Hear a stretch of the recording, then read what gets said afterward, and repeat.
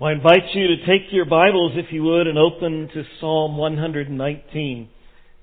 Let's begin with a word of prayer as we dig into the Word this morning. Father, thank you for your Word. I pray this morning that you would encourage our hearts and challenge us as well as we come to your Word. Give words to the speaker and help us all as listeners to take it to heart. Lord, use your Word to do its work and to make us more like Jesus. In His name we pray. Amen. A beautiful home. Most of us would probably be really happy to live there. We look at that house, we think, wow, that's a nice house.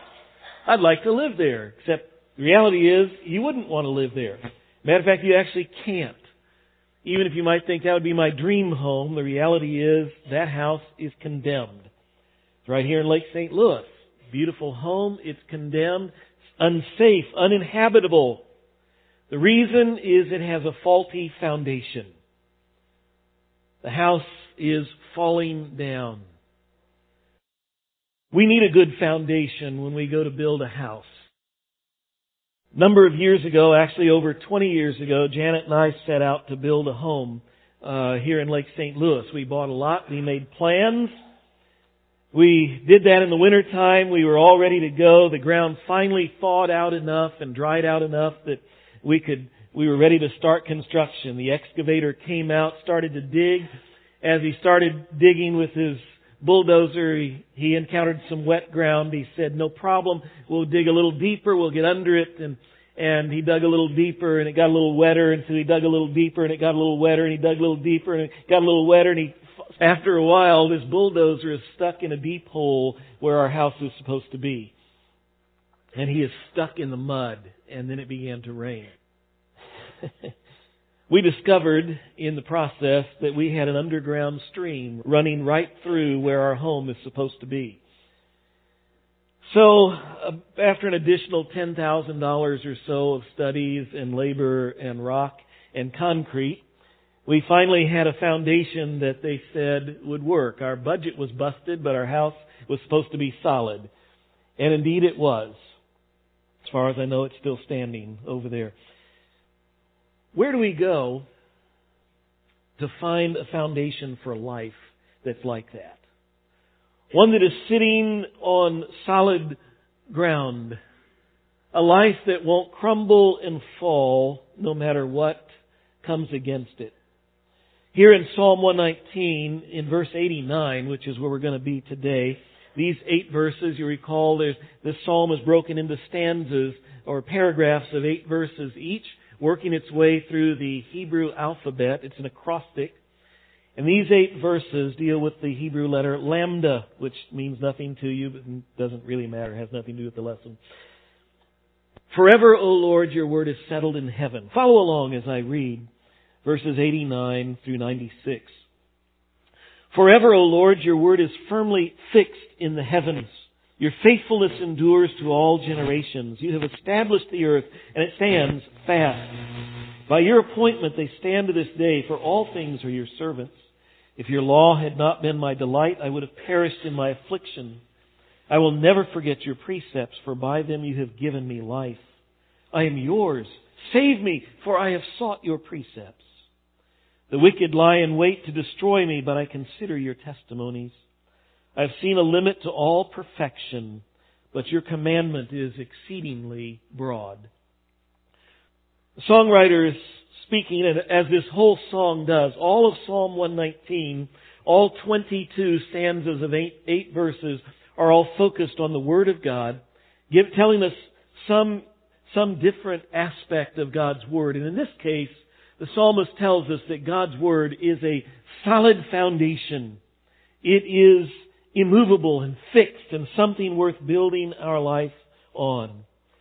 God's Word is certain, he tells us in these opening verses. Forever, O Lord, your Word is firmly fixed in the heaven. 5 things I want to note that tell us how God's Word is certain, it is fixed. The first 3 are actually in the first verse. 3 little phrases. The first of those phrases I want to call our attention to is this one.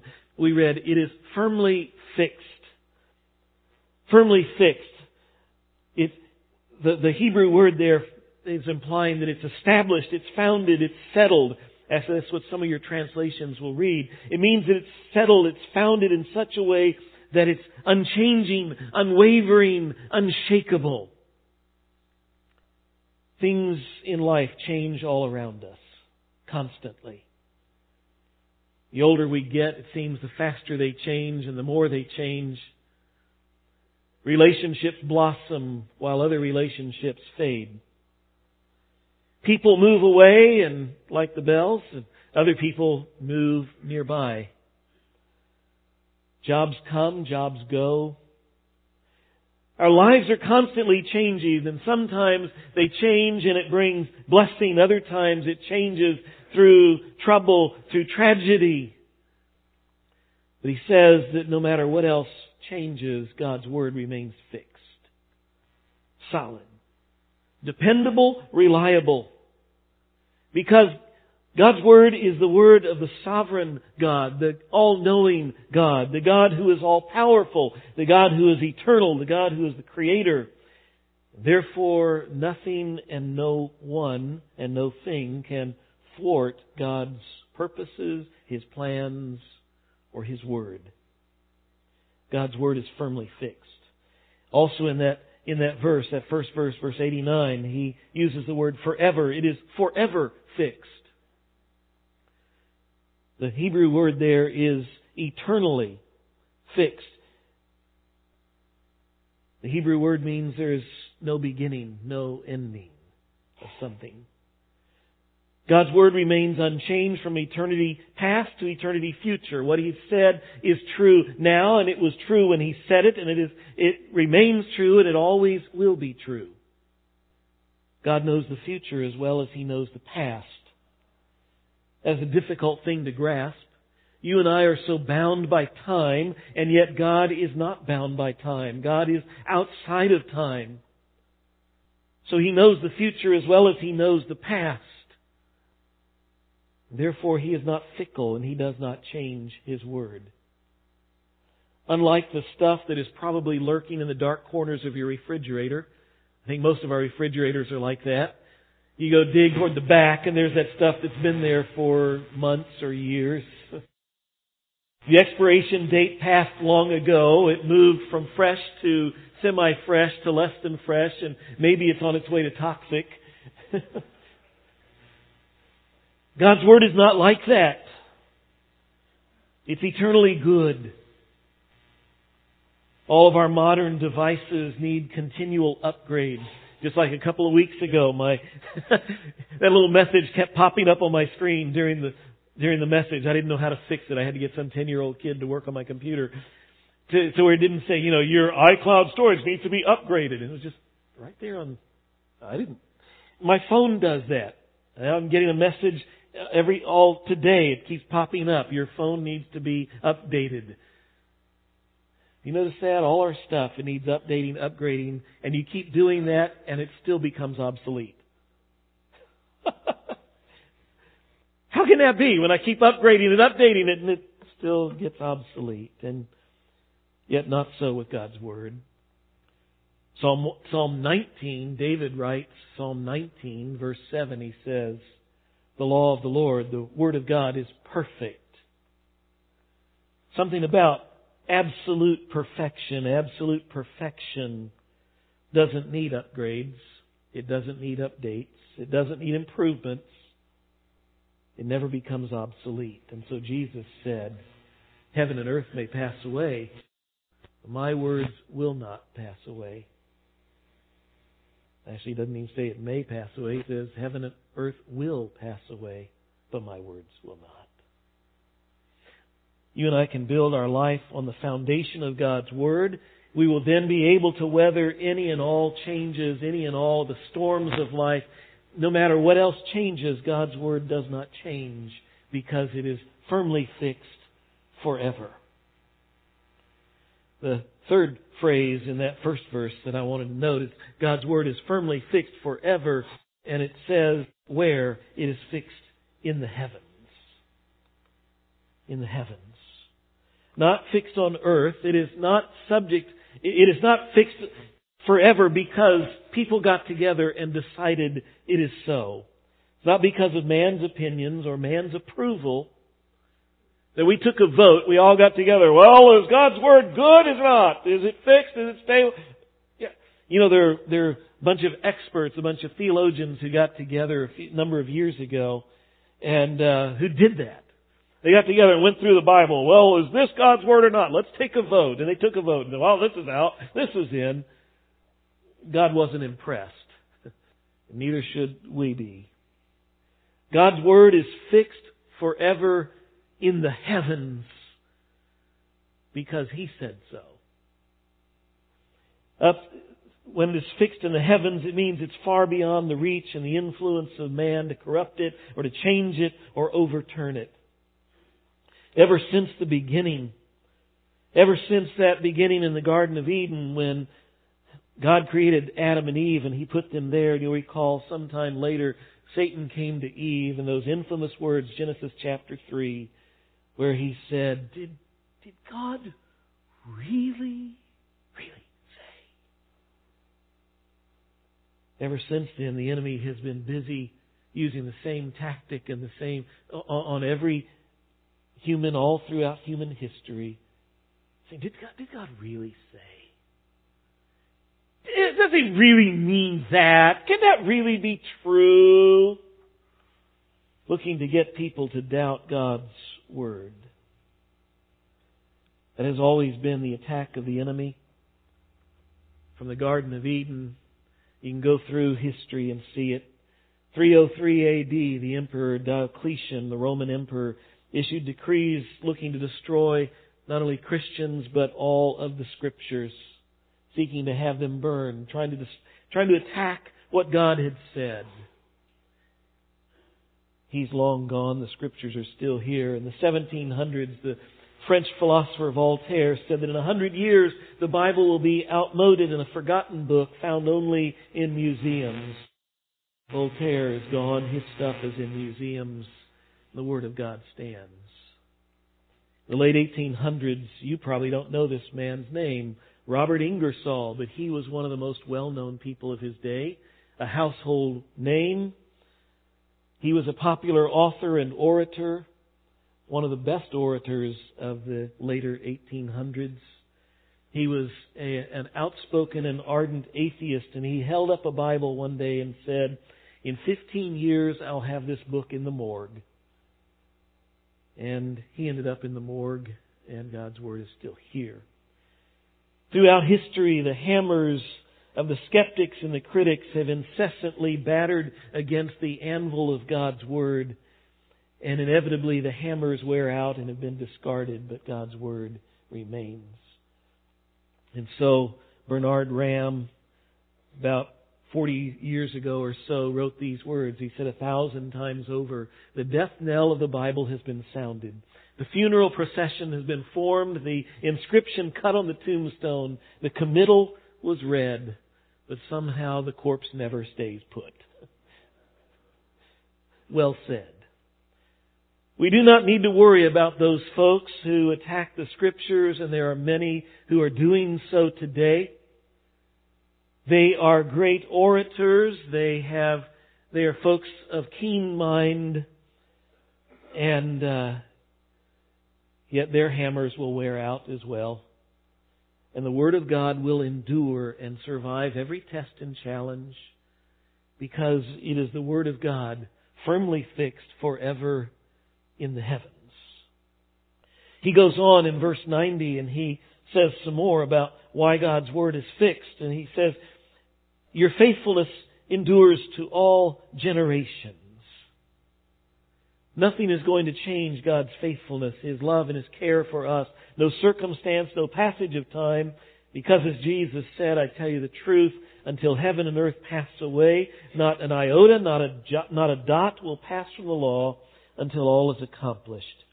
That word iota refers to the Hebrew letter jot or yod, the smallest letter in the Hebrew alphabet. And that little word dot refers to actually the tittle, the little mark in Hebrew that's like the crossing of a T or just the tail end of the letter Y. And Jesus said that none of it will pass away until God fulfills it all. That God's every command by God, every promise by God is as true and as valid today as it was 3 millennia ago. And it will all stand and stay around until every bit of it comes to pass exactly as He has said. So the message of God's Word is relevant, He says here, to every generation. God's faithfulness continues to every generation. Every promise continues. Every command continues to every generation. God's faithfulness is there. It does not grow outdated. It is as true and applicable to us today as it was in the 1980s, which to some of you was so long ago. To others of us, that was just yesterday. And the same as it was in the 1960s and in the 1940s and in 1400 BC. Every promise, every command, every word applicable, relevant to every generation. So much changes over the millennia. So much changes over the decades. Technology has moved from smoke signals to telegrams to text messages. Hairstyles have moved from those big Egyptian things to powdered wigs, to mullets. We can be glad those are gone. And to pink spiked hair and whatever else may come down the pike.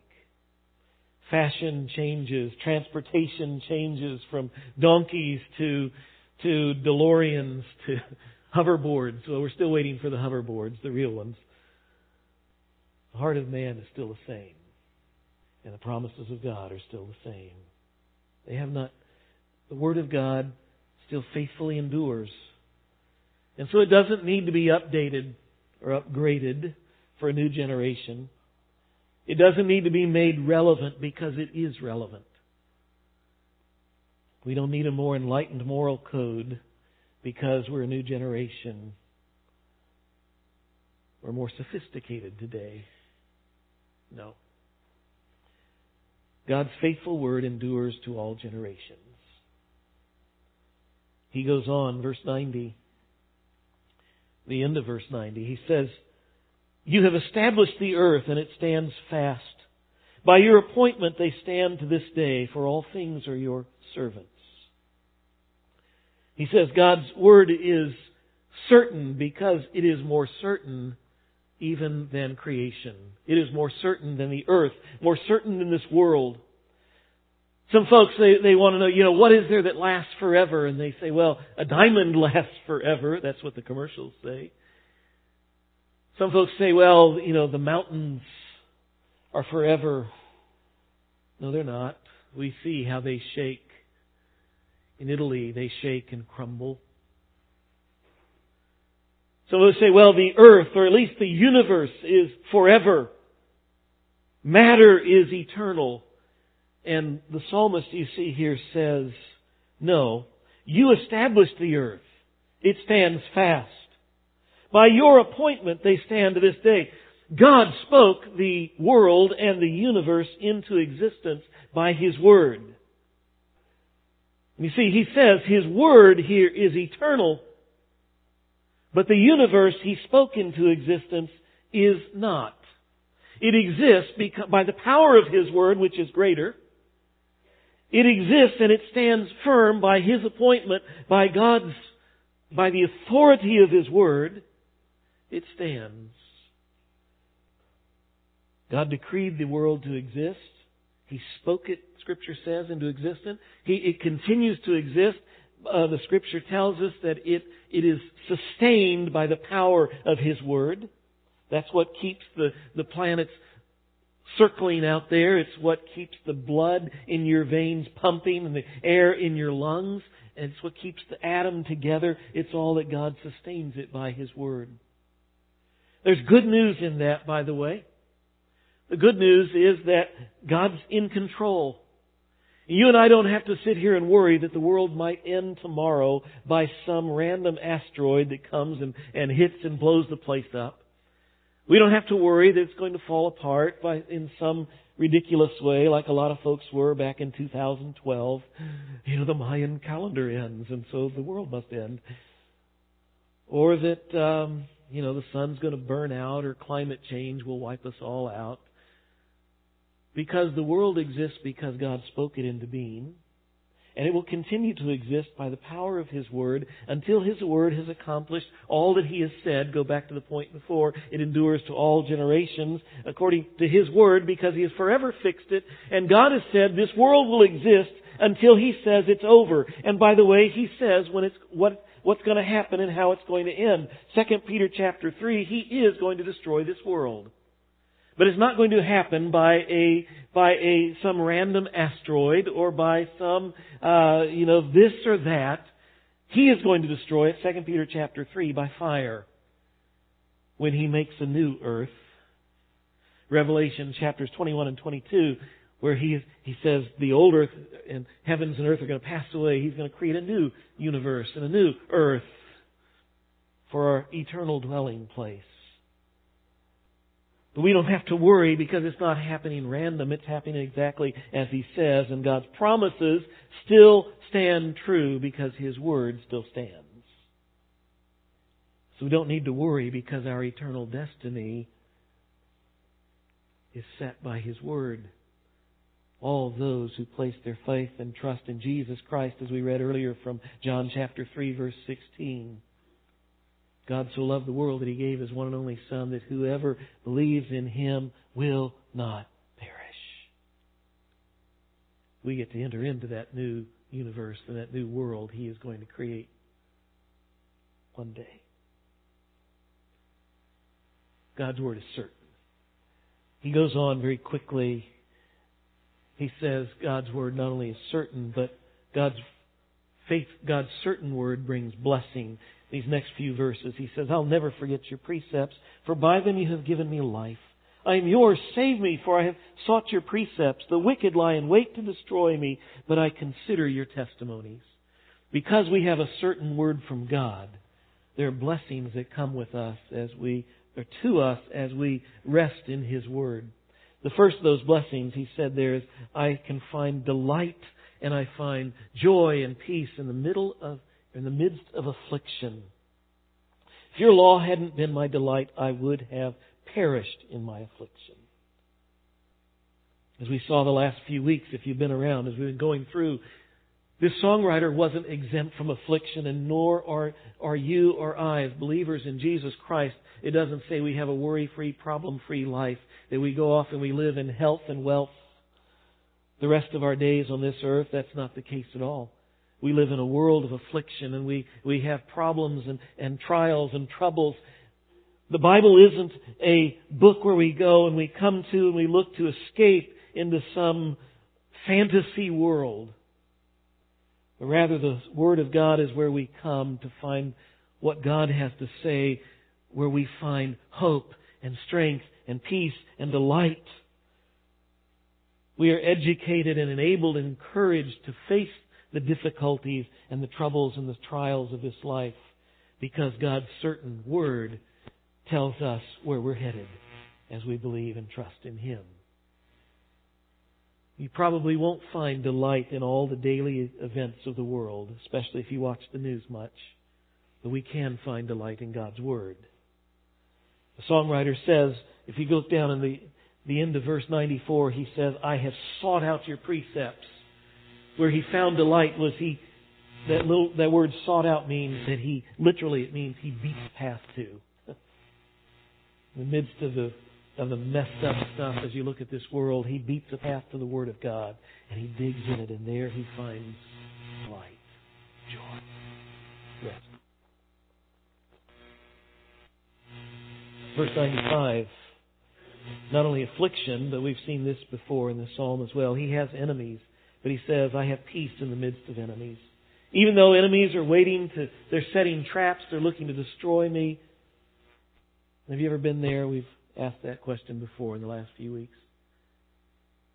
We know what it is to have enemies. We worry, what's going to happen to me? What's going to happen? He says, I consider God's testimonies. And the implication as you read is that everything changes.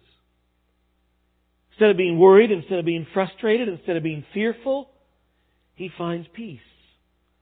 Why? Go back to these other things. Because God's promises are good. God's promises, every promise, He's faithful to every generation. Every promise He made, He's going to fulfill. And He has promised in His Word. Read through all of Psalm 119. And time again, what He says is the one who trusts in God, God will reward. God is faithful to everyone who trusts in Him. And it's also clear that God promises destruction to those who do evil, to those who will not trust Him. And so this man finds peace even in the midst of his enemies, because our destiny is secure.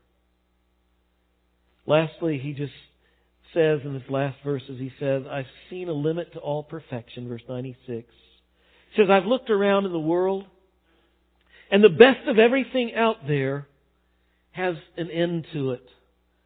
But your commandment is exceedingly broad. God's Word, he says, is infinitely perfect. The very best that you and I can imagine, the very best that we can build, that we can make, that we can dream up, create, it all has limits.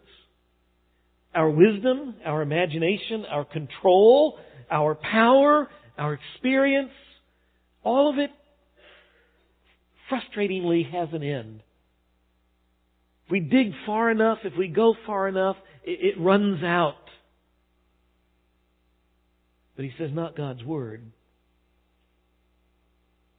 Because it doesn't come from the human mind or the human experience or the human power. It comes from the Word of God and the power of God. God's Word is exceedingly broad. He says we can't reach the limits of it. We can't mine the depths of it. The more that we dig, the more we appreciate just how amazing and how beautiful it is. The more that we discover of the riches that are there, the more we discover there are riches to discover. You'll never reach the end of it. We're only beginning to understand God's Word. So His promises are true. His warnings are right. His directions work. The Bible is the rock that never moves. It's the compass that is never off. It's the life preserver that never sinks. And so we need to be like the songwriter who goes and he says, I beat a path to your door. I beat a path to this book. Dig into it. Trust everything you have on it. And then, even if much of your world quakes like Oklahoma did yesterday, even if it blows and floods like the eastern coast has done the last few days, even if it burns like California, or even if it crumbles in some personal tragedy, if your world around you is doing that, we'll discover, like the songwriter did in the Word of God,